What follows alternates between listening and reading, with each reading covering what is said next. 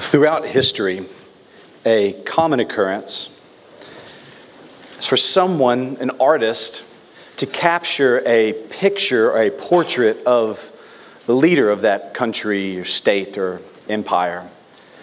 Dictators, emperors, presidents, kings, queens, captured in this type of portrait, whether in marble, like often in Greece or in Rome in a statue, or in paintings throughout halls of the head of state in the United States, England, Italy, and others.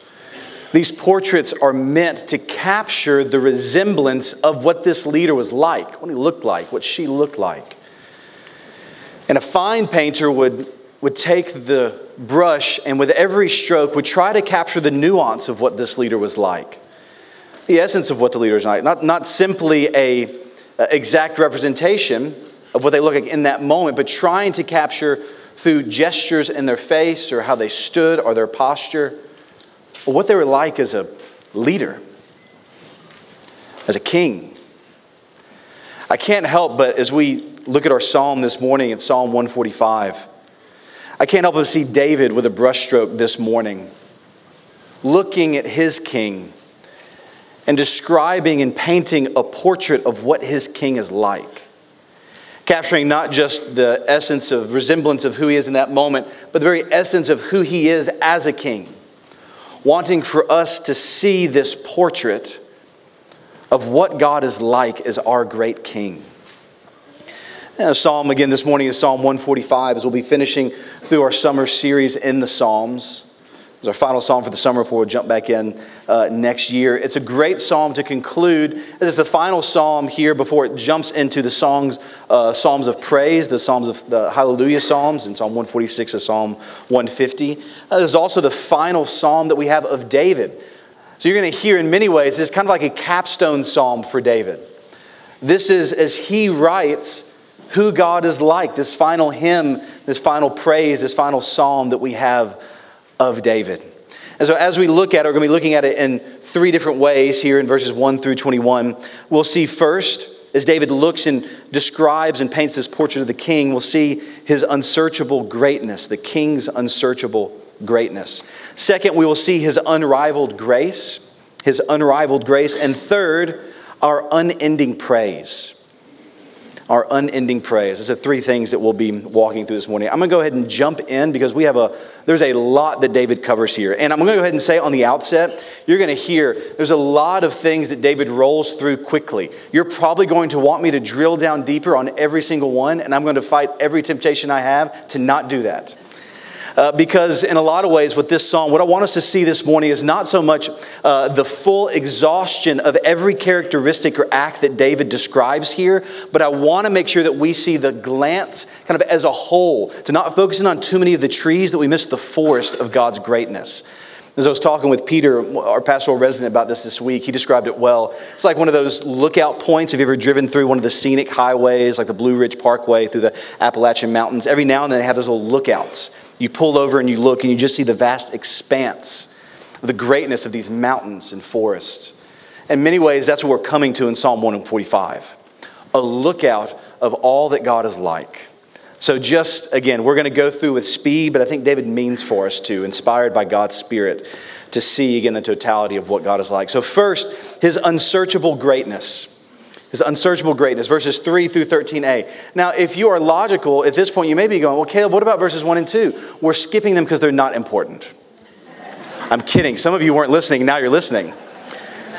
No, they're very important. We're skipping it because Hebrew poetry is often very different. We're very linear thinkers in the West, so we think logically and in order. If we were to be given the four Gospels and put them in order, we'd probably put the Gospel of John first. Right? In the beginning was the Word. The Word was with God. The Word was God. What a great way to start the New Testament. Just like the Old Testament. Genesis 1, God created the world. Oh, it's perfect. That's not what the Gospel writers do. Inspired by the Spirit, that order is different. Oh, and I want to get into the reason why it's different. We're not going to. Why? Who knows? We'll talk about it another time. But here, we'll see in Psalm 145 what David is doing. Again, he's not thinking linearly. Often, Hebrew poetry was built almost like a mountain. It's known as a chiasm. It's a poetic device in Hebrew poetry in which the beginning and the end often mirrored each other, and then would kind of slowly build it got to a center point, the main point, which is often in the middle of the psalm. And so it's different where we would probably build to the conclusion at the end. These Hebrew authors would do something differently. So what I'm doing is verses 1 and 2, we're not going to come back to until the very end, because it's the same point that David concludes at verse 21. So we're going to get there. It's inspired by God. It is helpful. We're not skipping it. We'll get there. But for all of us linear thinkers in the West, we're contextualizing God's word this morning. So we're starting in verse 3. There it is. So verse 3, and his unsearchable greatness through 13a. And here's what David writes. The Lord is great and is highly praised. His greatness is unsearchable. One generation will declare your works to the next and will proclaim your mighty acts. I will speak of your splendor and glorious majesty and your wondrous works. They will proclaim the power of your awe-inspiring acts, and I will declare your greatness. They will give a testimony of your great goodness and will joyfully sing of your righteousness. The Lord is gracious and compassionate, slow to anger, and great in faithful love. The Lord is good to everyone.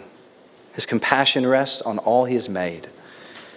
All you have made will thank you, Lord. The faithful will bless you. They will speak of the glory of your kingdom and will declare your might, informing all people of your mighty acts and of the glorious splendor of your kingdom, because your kingdom is an everlasting kingdom. Your rule is for all generations.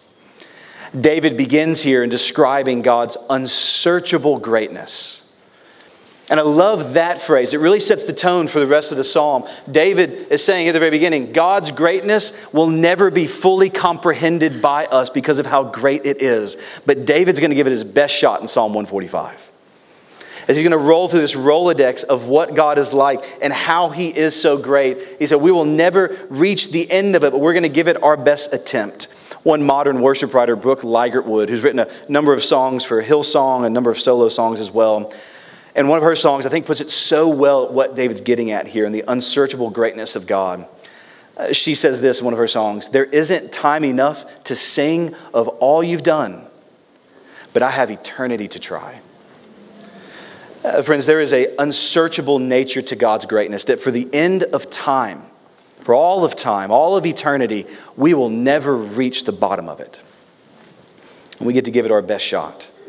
David begins first at looking at God's unsearchable greatness by focusing on his great acts in verses 4 through 6. His great acts. You hear that word, acts and works, come up a lot in these verses.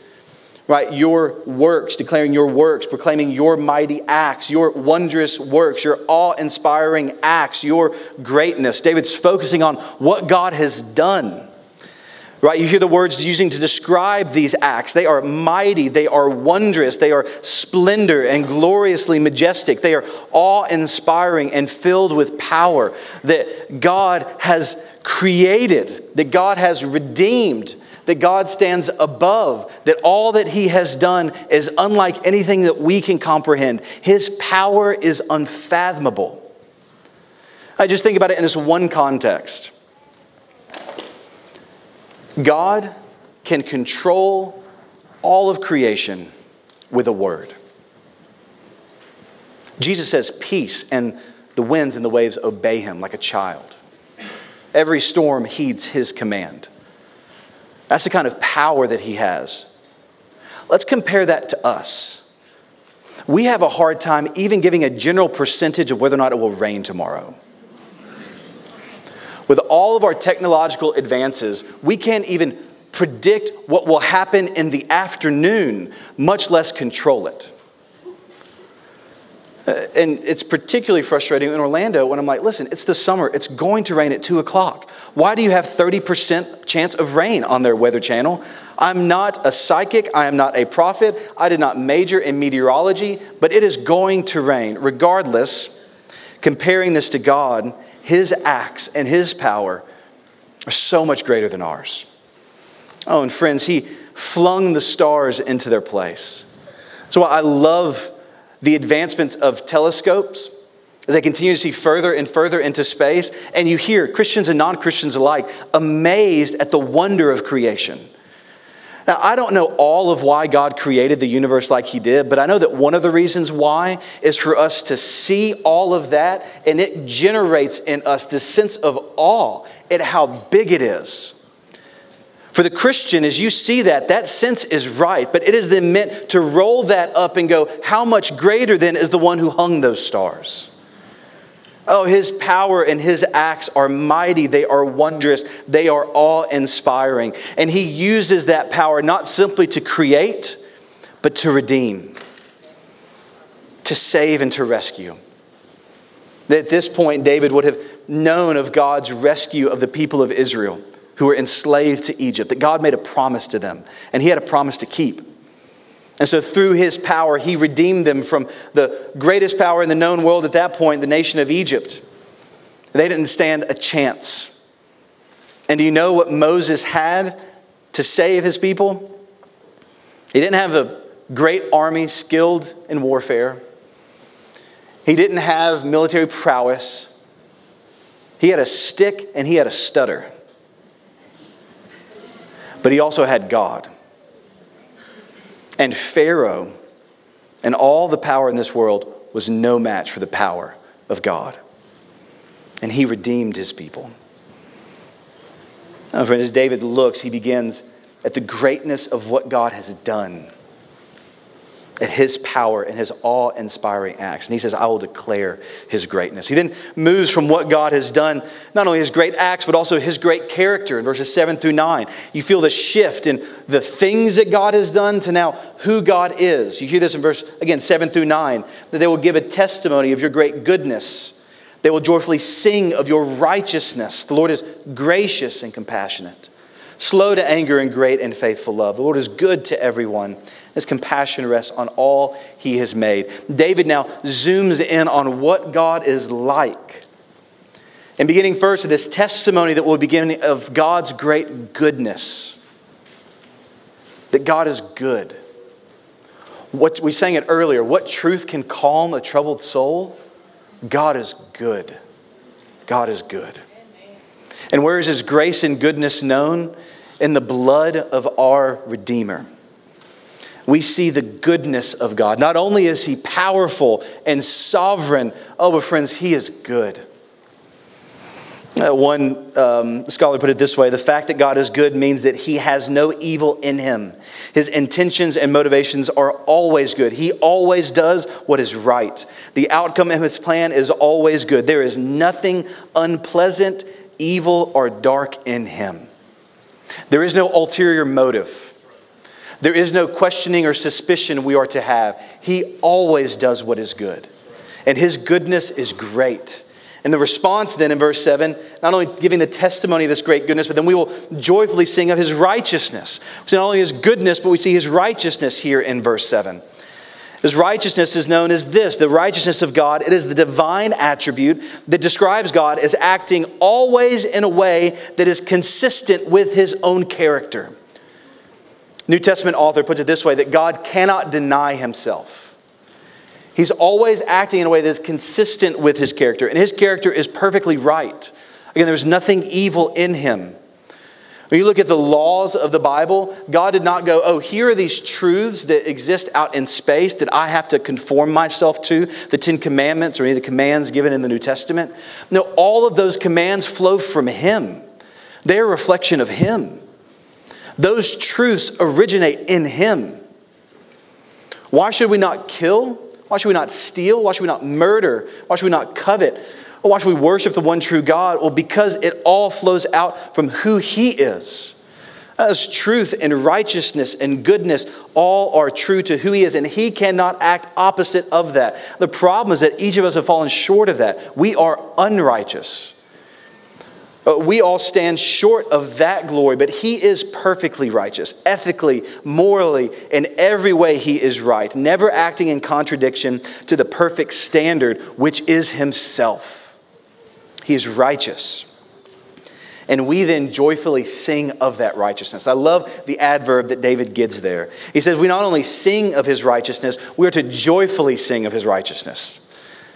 We are to sing filled with joy as we see this picture and this greatness of who God is and the perfect righteousness that He is. He moves on to verse 8 then. Really, this gets into kind of the peak of the psalm here, verses 8 through 10. Again, the kind of the chiastic structure, this is what it builds to. So it should be of no surprise the place that David is building to is this revelation of God's name that He gives to Moses in Exodus 34. Way back in Exodus, we went through Exodus last year, there's that moment where Moses asked to see God's face. And God said, I will pass before you and I'll tell you my name. In Exodus 34, 6 and 7, it's just so interesting to me that God doesn't say, hey, Moses, I know I said, back in the burning bush, I am who I am.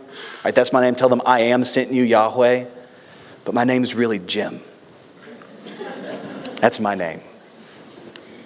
When God reveals His name, here's what He says. The Lord, gracious and compassionate, slow to anger, and abounding in steadfast love. This is central for God's people and understanding who God is, not because this is what they want God to be like, because it's what God has revealed Himself to be. It is who God has revealed Himself to be. So David centers his psalm on that revelation, on that promise. Because friends, I promise, we could not create a God as good as the one that exists. Why? Because the Lord is gracious here in verse 8. He deals with His people in a gracious way. What is grace? Grace is unmerited favor. It is undeserved blessing. It is unearned gifts. It means this, that God does not treat us as we deserve. Again, we are all unrighteous. We've all sinned and fallen short of the glory of God. We all deserve eternal separation and punishment from a holy and righteous God. He cannot act against Himself. He's a perfect judge. He cannot just excuse or wipe away sin. As a good judge, He must punish evil, and we've all done it. But God does not deal with us in a way that we deserve. He deals with us in a gracious way. His grace to us is not earned. That's a paycheck. His grace to us is a gift. And not only is He gracious, but David shows us in verse 8, He's also compassionate. And we see this all throughout the Old Testament and in the New in Jesus. This is the impulse of God as He sees those who are hurting, as He sees those that are suffering. As He sees those that maybe feel like others in the world don't understand what I'm walking through, God understands. He sees, He hears, He hurts, and He moves towards those in need, both the sinner and the sufferer. This is the compassion of God. Oh, and friends, it moves Him to action. He is gracious and He is compassionate. Oh, and He is loving, verse 8. He is love. God is love. It's part and parcel of what His name is like. Perfect love, a self-sacrificial love, a love that lays itself down for the sake of those that He loves. And we see here a couple other ways this love is described. It's described as faithful or steadfast. It is a love that is not wavering. It is a love that is not fickle. It is a love that does not go, I can't believe you treated me like this last week. I'm done with you. It is a love that is never ending, not going anywhere, always by your side kind of love. It is faithful. This is the love of God to His people. Not only is it faithful, but friends, it is slow to anger. I always think it's interesting here, and again, Exodus 34, and here again, Psalm 145, and so many places in the Psalms.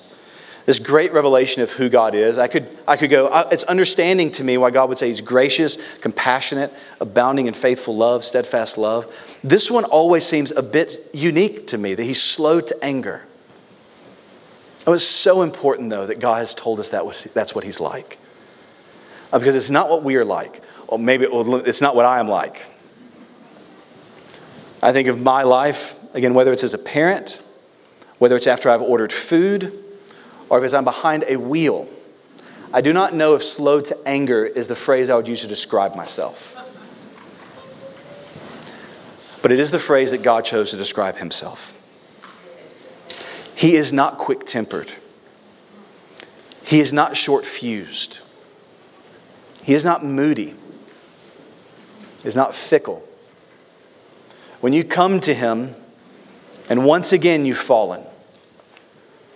Once again because you did this last week, and you did it last month, you did it last year. And you come to Him again in genuine repentance. It's important for you to know who God is.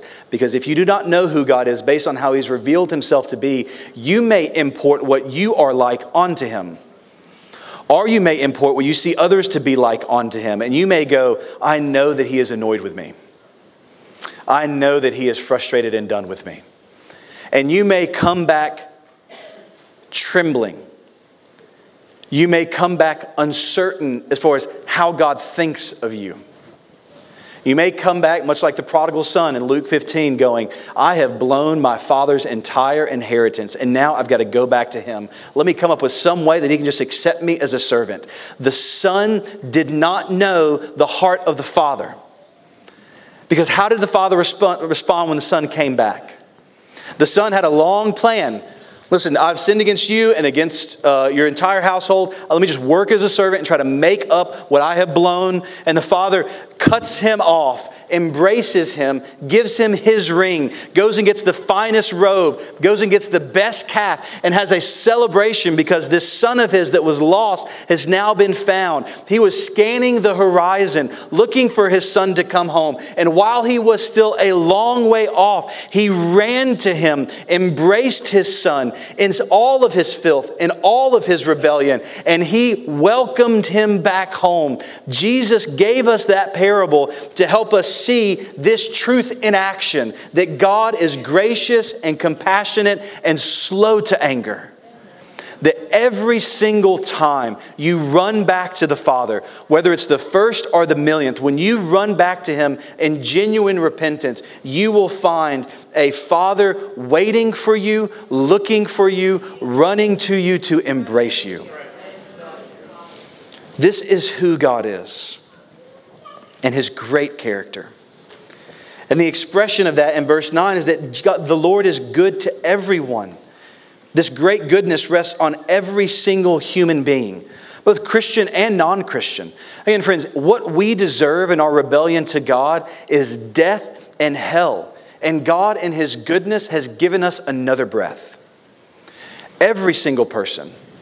The rain that falls, it falls on the just and the unjust. The sun that shines falls on both the Christian and those who don't believe. God in His common grace is good to everyone. J.I. Packer in his book Knowing God put it this way. He said that God is good to all in some ways and good to some in all ways. For those who trust Him, God is good in every way. He is working all things together for good for those who love Him and are called according to His purpose. We don't always understand how that plays out on this side of eternity. Oh, friends, there is a mystery there. And there are questions that are there. But when we get to eternity and we see the Almighty and we see what He has been doing, we will see how He was working and weaving everything together for our good. He is good to everyone, and His compassion rests on all He has made. Oh, His great character is truly unsearchable. David then shows the response then to this greatness, both in what God has done and who He is then His great praise that will be received in verses 10 through 12. You hear then, all that you have made will thank you, Lord. The faithful will bless you, both all of creation and those that you have saved. They will speak of the glory of your kingdom, will declare your might, informing all people of your mighty acts and of the glorious splendor of your kingdom. There is this praise. You hear the words there. Thank, bless, speak, declare, inform. There is this proclamation that comes, this blessing, this response in our worship as we see what God has done and who He is. In another psalm, Psalm 107, verse 1, puts it this way: give thanks to the Lord. Why? For He is good. His faithful love endures forever. His goodness and His faithful love produces in us this thankful heart, this worshiping heart, this declaring heart, this praising heart that can do nothing else but sing. It's why we talk all the time that Christianity is unique amongst world religions, because it is a singing religion. is a singing faith. I think it's because God designed music in a way that it can express truths that words fall short of. We can feel the truth as we sing. With every chord, both major or minor, with every swell of an instrument, it does something to us internally. That can certainly be manipulated. But whenever that is used to express and elevate the truth of God, friends, singing does something to us. And is a response then to what God has done for us and who He is. And notice then where that is to go. It's not just to be for ourselves, this worship, this kind of private encounter with us and God. Let's turn all the lights off, close our eyes, it's us and Jesus.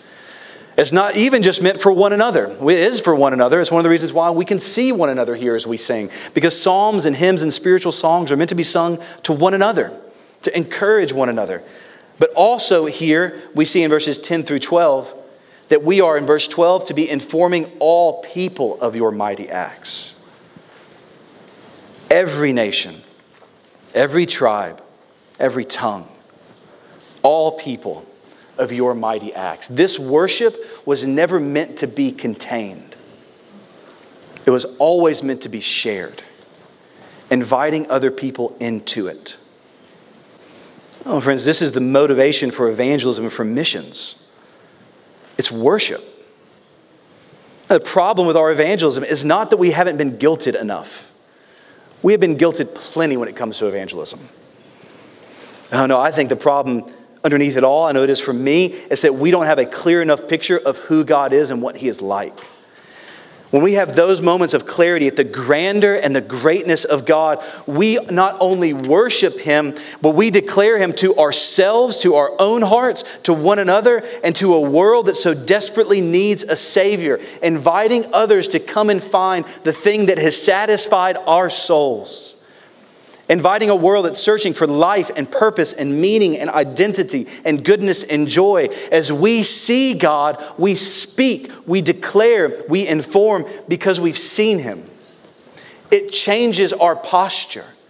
And this is Isaiah 6, the great prophet. As he has this revelation of God in Isaiah 6, the Lord high and lifted up, seated on His throne. His robe fills the temple. Angels surrounding the throne, crying out, "Holy, holy, holy is the Lord God Almighty." The foundations of the earth are shaking. And Isaiah falls and says, "Oh, woe is me, for I am a man of unclean lips." He sees the righteousness and the holiness of God and goes, "I don't deserve to be here."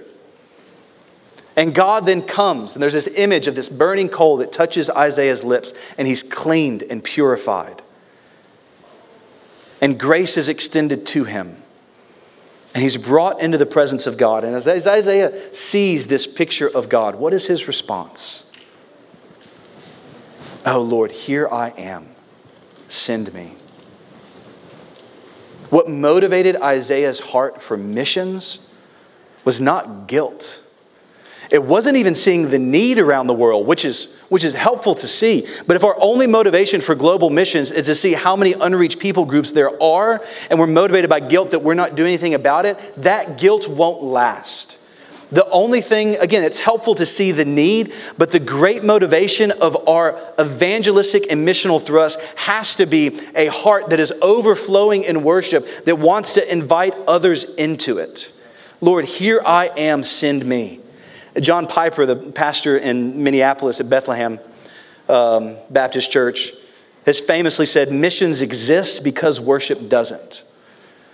The thing he's getting at is that missions exist because we want to go to places where there isn't worship of God and bring people to worship of Him. That's helpful. That shows us the end of missions. It's worship. But friends, what we see here is that worship is also the motivation of missions. It's the motivation and the end here of missions, that we would inform all people of the mighty acts and glorious splendor of your kingdom. This is His great praise that He deserves for who He is and what He is like. Finally, in the first half of verse 13, we see His great kingdom. His great kingdom. That your kingdom, Lord, is an everlasting kingdom. Your rule is for all generations. David closes here this section by focusing on the never-ending eternal nature of the kingdom of God. And it's important to remember who's writing this psalm. It's David. Who was David? David was the king. He had a kingdom in Israel. But as he was writing about as being king, notice who he addressed this psalm to in verse 1. I exalt you, my God, the king. David, the king of Israel, is writing to the great king. And he's talking about his kingdom. Lord, your kingdom is an everlasting kingdom. David surely had the promise that God had given him from 2 Samuel 7, where God told David was wanting to build God a house, a temple. He had a tabernacle, and he was like, listen, God, I need to make you something nice, right? You want to, what's the HGTV show? Flip it or sell it or love it or list it. There it is. Lord, we got the tabernacle hill. You want to love it or list it? I need to make you something better. Let me build for you a temple. And God tells him, I don't need a temple. It was never about a nice house for me. Instead, I'm going to make you a house. God turns it back to David. But he's not talking about a physical house. He's talking about a lineage, a dynasty, a house that will come after him. And he says this in verse 12, that when your time comes, David, and you rest with your ancestors, I will raise up after you your descendant, who will come after from your body, and I will establish his kingdom. He is the one who will build a house for my name, and I will establish the throne of his kingdom forever. Your house and kingdom will endure before me forever, and your throne will be established forever. Now, friends, that promise is one of the pillars of the Bible that the narrative and story of Scripture is built on. God entering in saying, David, from your lineage, from your descendant, will come the everlasting kingdom. How can God say that whenever Israel was destroyed in the first century? When it continues to hold on as a known state today? Well, because God was never talking about the physical nation of Israel. This descendant, this son of David, this root of Jesse that was described was the great King of Kings that would come. This Jesus, that his kingdom would be established forever and ever. This is all pointing forward to him and this kingdom that would last forever. David is saying, God, your reign knows no end. Your rule will last forever. There is coming a day. I don't know what it will look like, and I don't know what it will be, but this son of mine that you promised will have a kingdom that will never fail. And he's worthy then of this praise, his great kingdom. And how is all of this greatness, this unsearchable greatness of God to be preserved and passed on? Right, we kind of glossed over it, but I want to go back and highlight it here in verse 4. It's preserved and passed on as one generation will declare your works to the next. Sounds similar again to what Olivia had read earlier in Deuteronomy 6, and that great proclamation from God in Deuteronomy 6, the Shema, the listen, O Israel, the Lord your God is one. This great revelation that God is a monotheistic God, not one of the gods, he is one. This is God here, that he is one. Not only that, then gives the great command in verse 5. Jesus says the greatest command, to love the Lord your God with all your heart, with all your soul, and with all your strength. Then verse 6 says in Deuteronomy 6 that these words are to be written on our hearts. What an incredibly huge statement that God is giving to Israel here in Deuteronomy 6. And what does he say will come next in the preservation and the passing down of those truths? Is he going to talk about something as great, good as kings, armies, economics, politics? Oh no, here's what he says. You are to repeat them to your children. Talk about them when you sit in your house, when you walk along the road, when you lie down, and when you get up. God looks at what makes a good king, what shows a soldier what is worth fighting for, what brings justice and righteousness to politics and economics. It's parents raising up their children in the instruction of the Lord, passing these things on to them. When Leah and I went to Israel, we had a Jewish tour guide. And he said, in some ways, you can sum up the Jewish faith like this: tell it to your kids. Oh, friends, I wish Christians could feel that same impulse. We could feel that calling as fathers and mothers to tell it to our kids, what that looks like. How does that look like within our homes? To declare from one generation to the next these incredible works. Well, I won't spend much time on it because that's really what we're going to be talking about tonight. Family worship, family discipleship. How, as one generation, can we declare reading God's word together, singing God's word together, praying together. How can we do this within our homes? Again, if you want to learn more about that, you can sign up either in the bulletin or on our app. Tonight at 5 o'clock, we're going to be looking at that exact question. But that is the way in which God has designed for these truths to be preserved and passed on. This is his unsearchable greatness. Friends, second, we see his unrivaled grace. His unrivaled grace. Verse 13b through 20. I'll read it just in its entirety. And again, you'll hear as he flips through all of this. 13b through 20. The Lord is faithful in all his words and gracious in all his actions. The Lord helps all who fall. He raises up all who are oppressed. All eyes look to you, and you give them their food at the proper time. You open your hand and satisfy the desire of every living thing. The Lord is righteous in all his ways and faithful in all his acts. The Lord is near all who call out to him, all who call out to him with integrity. He fulfills the desires of those who fear him. He hears their cry for help and saves them. And the Lord guards all who love him, but he destroys all the wicked. Now, friends, we see here in verse 13 that God is faithful in all he says, in all his words, and he's gracious in all his actions. Faithful in all he says and gracious in all he does. We see that God never breaks a promise, and he treats us like we don't deserve. His grace is unrivaled. What does his grace look like? We see his gracious help. His gracious help here in 14. The Lord helps all who fall. He raises up all who are oppressed.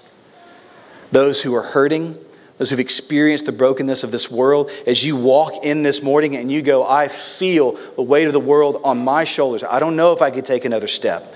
You felt sinned against. You felt the brokenness of this world. You walk in here maybe limping this morning.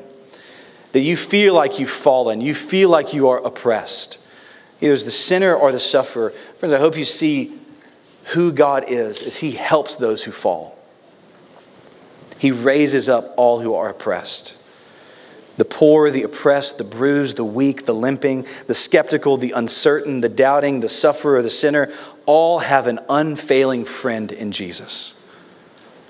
These are the people that were drawn to Jesus in his ministry. It's no different than the people that Jesus' ancestor David led, the people that were drawn to him. 1 Samuel 22 verses 1 and 2 shows us a picture of who was drawn to David. As David left Gath and took refuge in the cave of Adullam, when David's brothers and his father's whole family heard, they went down and joined him there. And in addition, every man who was desperate, in debt, or discontented rallied around them, and he became their leader. About 400 men were with him.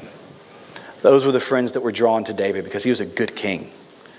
And David helped those who were in need, helped those that were distressed.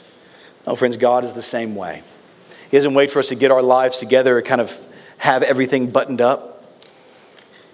For those that are hurting, God is our friend in need in that moment as he helps us, his gracious help. We also see his gracious provision in verses 15 to 16.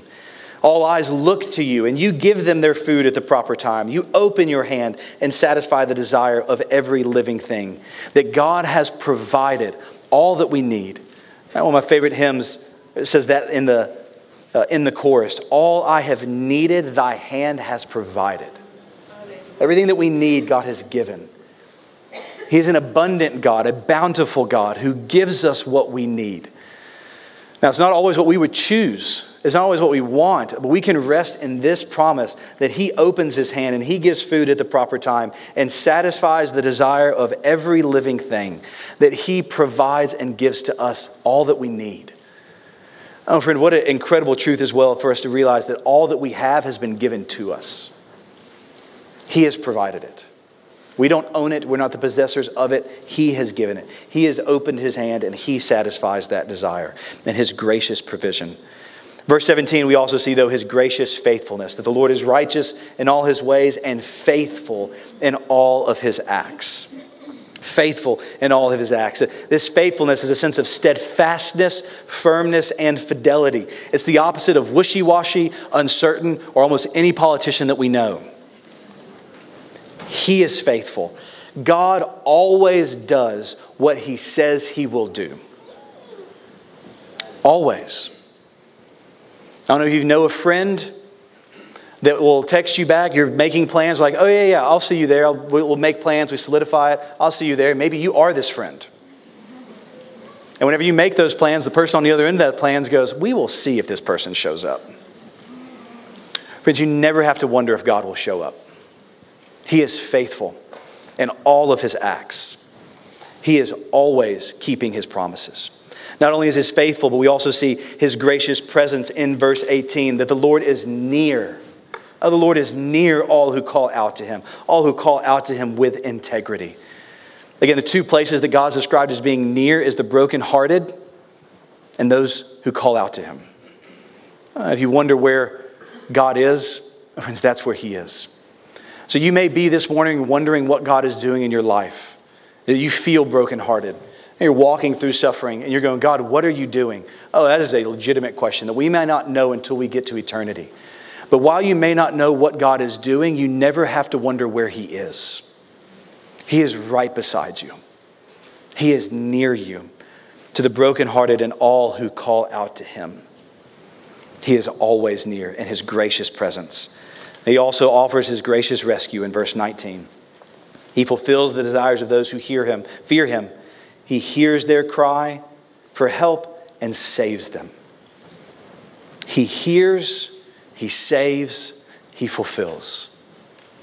He is a God of great rescue.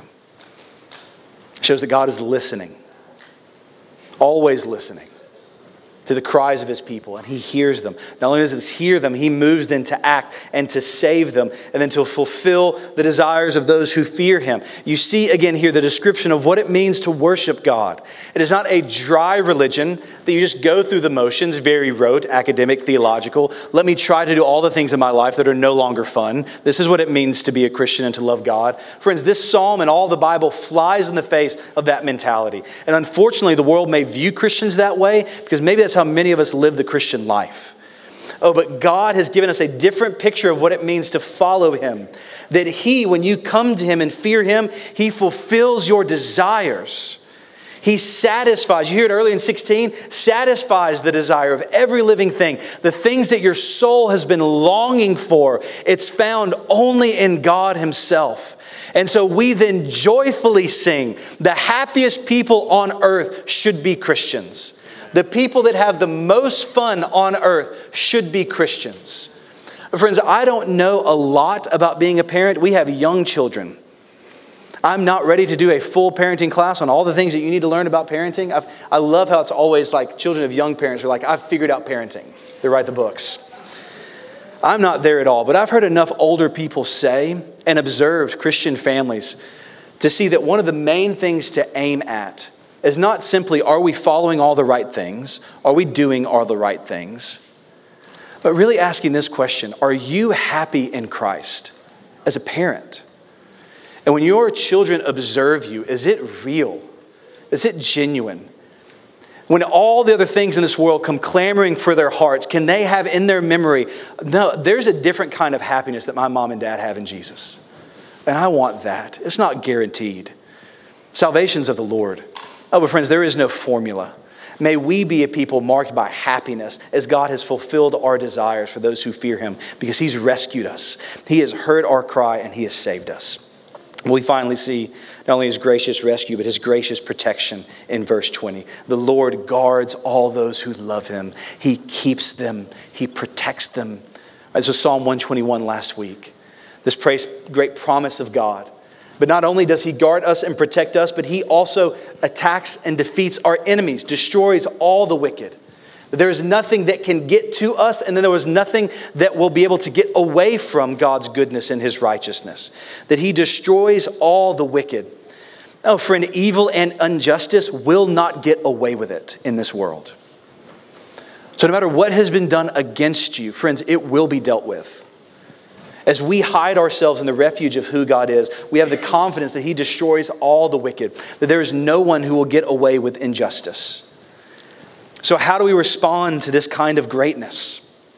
How do we respond to this unsearchable greatness and unrivaled grace? Well, this is verses 1 and 2 and verse 21. We respond with our unending praise. And here verses 1 and 2 and 21. I exalt you, my God, the King, and bless your name forever and ever. I will bless you every day. I will praise your name forever and ever. My mouth will declare the Lord's praise. So let every living thing bless his holy name forever and ever. That when we see this picture, when we come and look at this portrait of how great God is, we then sing of his greatness. We sing of his praise. And eternity won't be enough time for us to be able to sing of it. But we'll have all of eternity to try.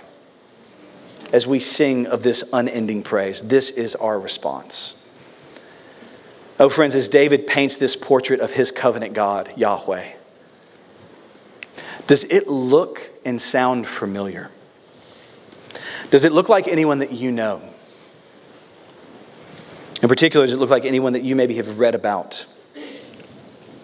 If no one jumps into your mind, let's look then to the man who was crowned with thorns in John 19. As Pilate presents Jesus before the crowds right before he's crucified.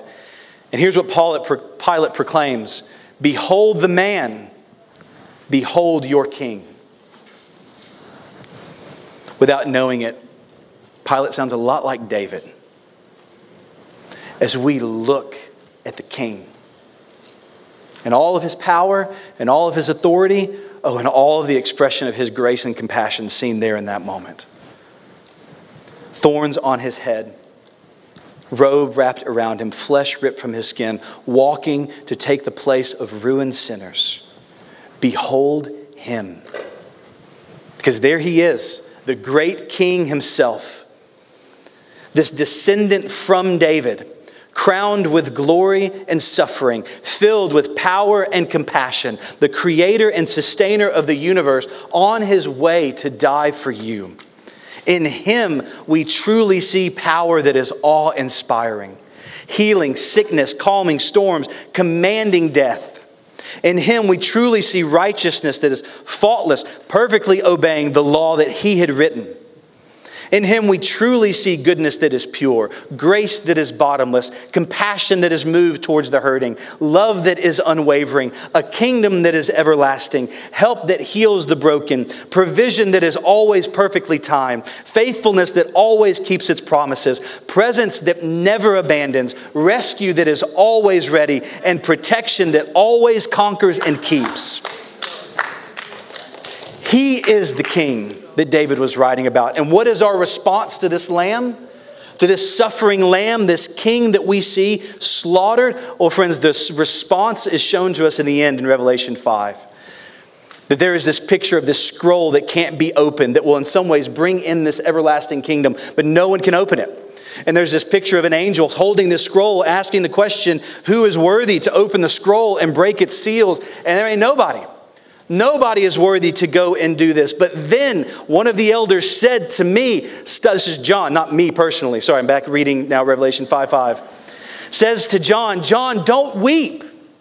Look, the Lion from the tribe of Judah, the root of David, has conquered so that he is able to open the scroll and its 7 seals. And he comes and he brings finally this everlasting kingdom with him. And there is a song that breaks out in heaven. This multitude of praise rolling like wave after wave. And this new song that's sung that says, you are worthy to take the scrolls and open its seals. Why? Because you were slaughtered and you purchased people for God by your blood from every tribe and language and people and nation, and you made them a kingdom and priests to our God, and they will reign on the earth. And so they sang with a loud voice, worthy is the Lamb who was slaughtered to receive power and riches and wisdom and strength and honor and glory and blessing. There in Revelation 5, we see the fulfillment of Psalm 145 as we unendingly praise this great and crucified King.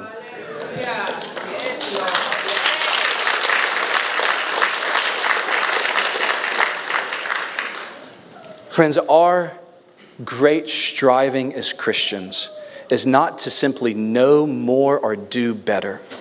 It is to get a clearer picture of the King.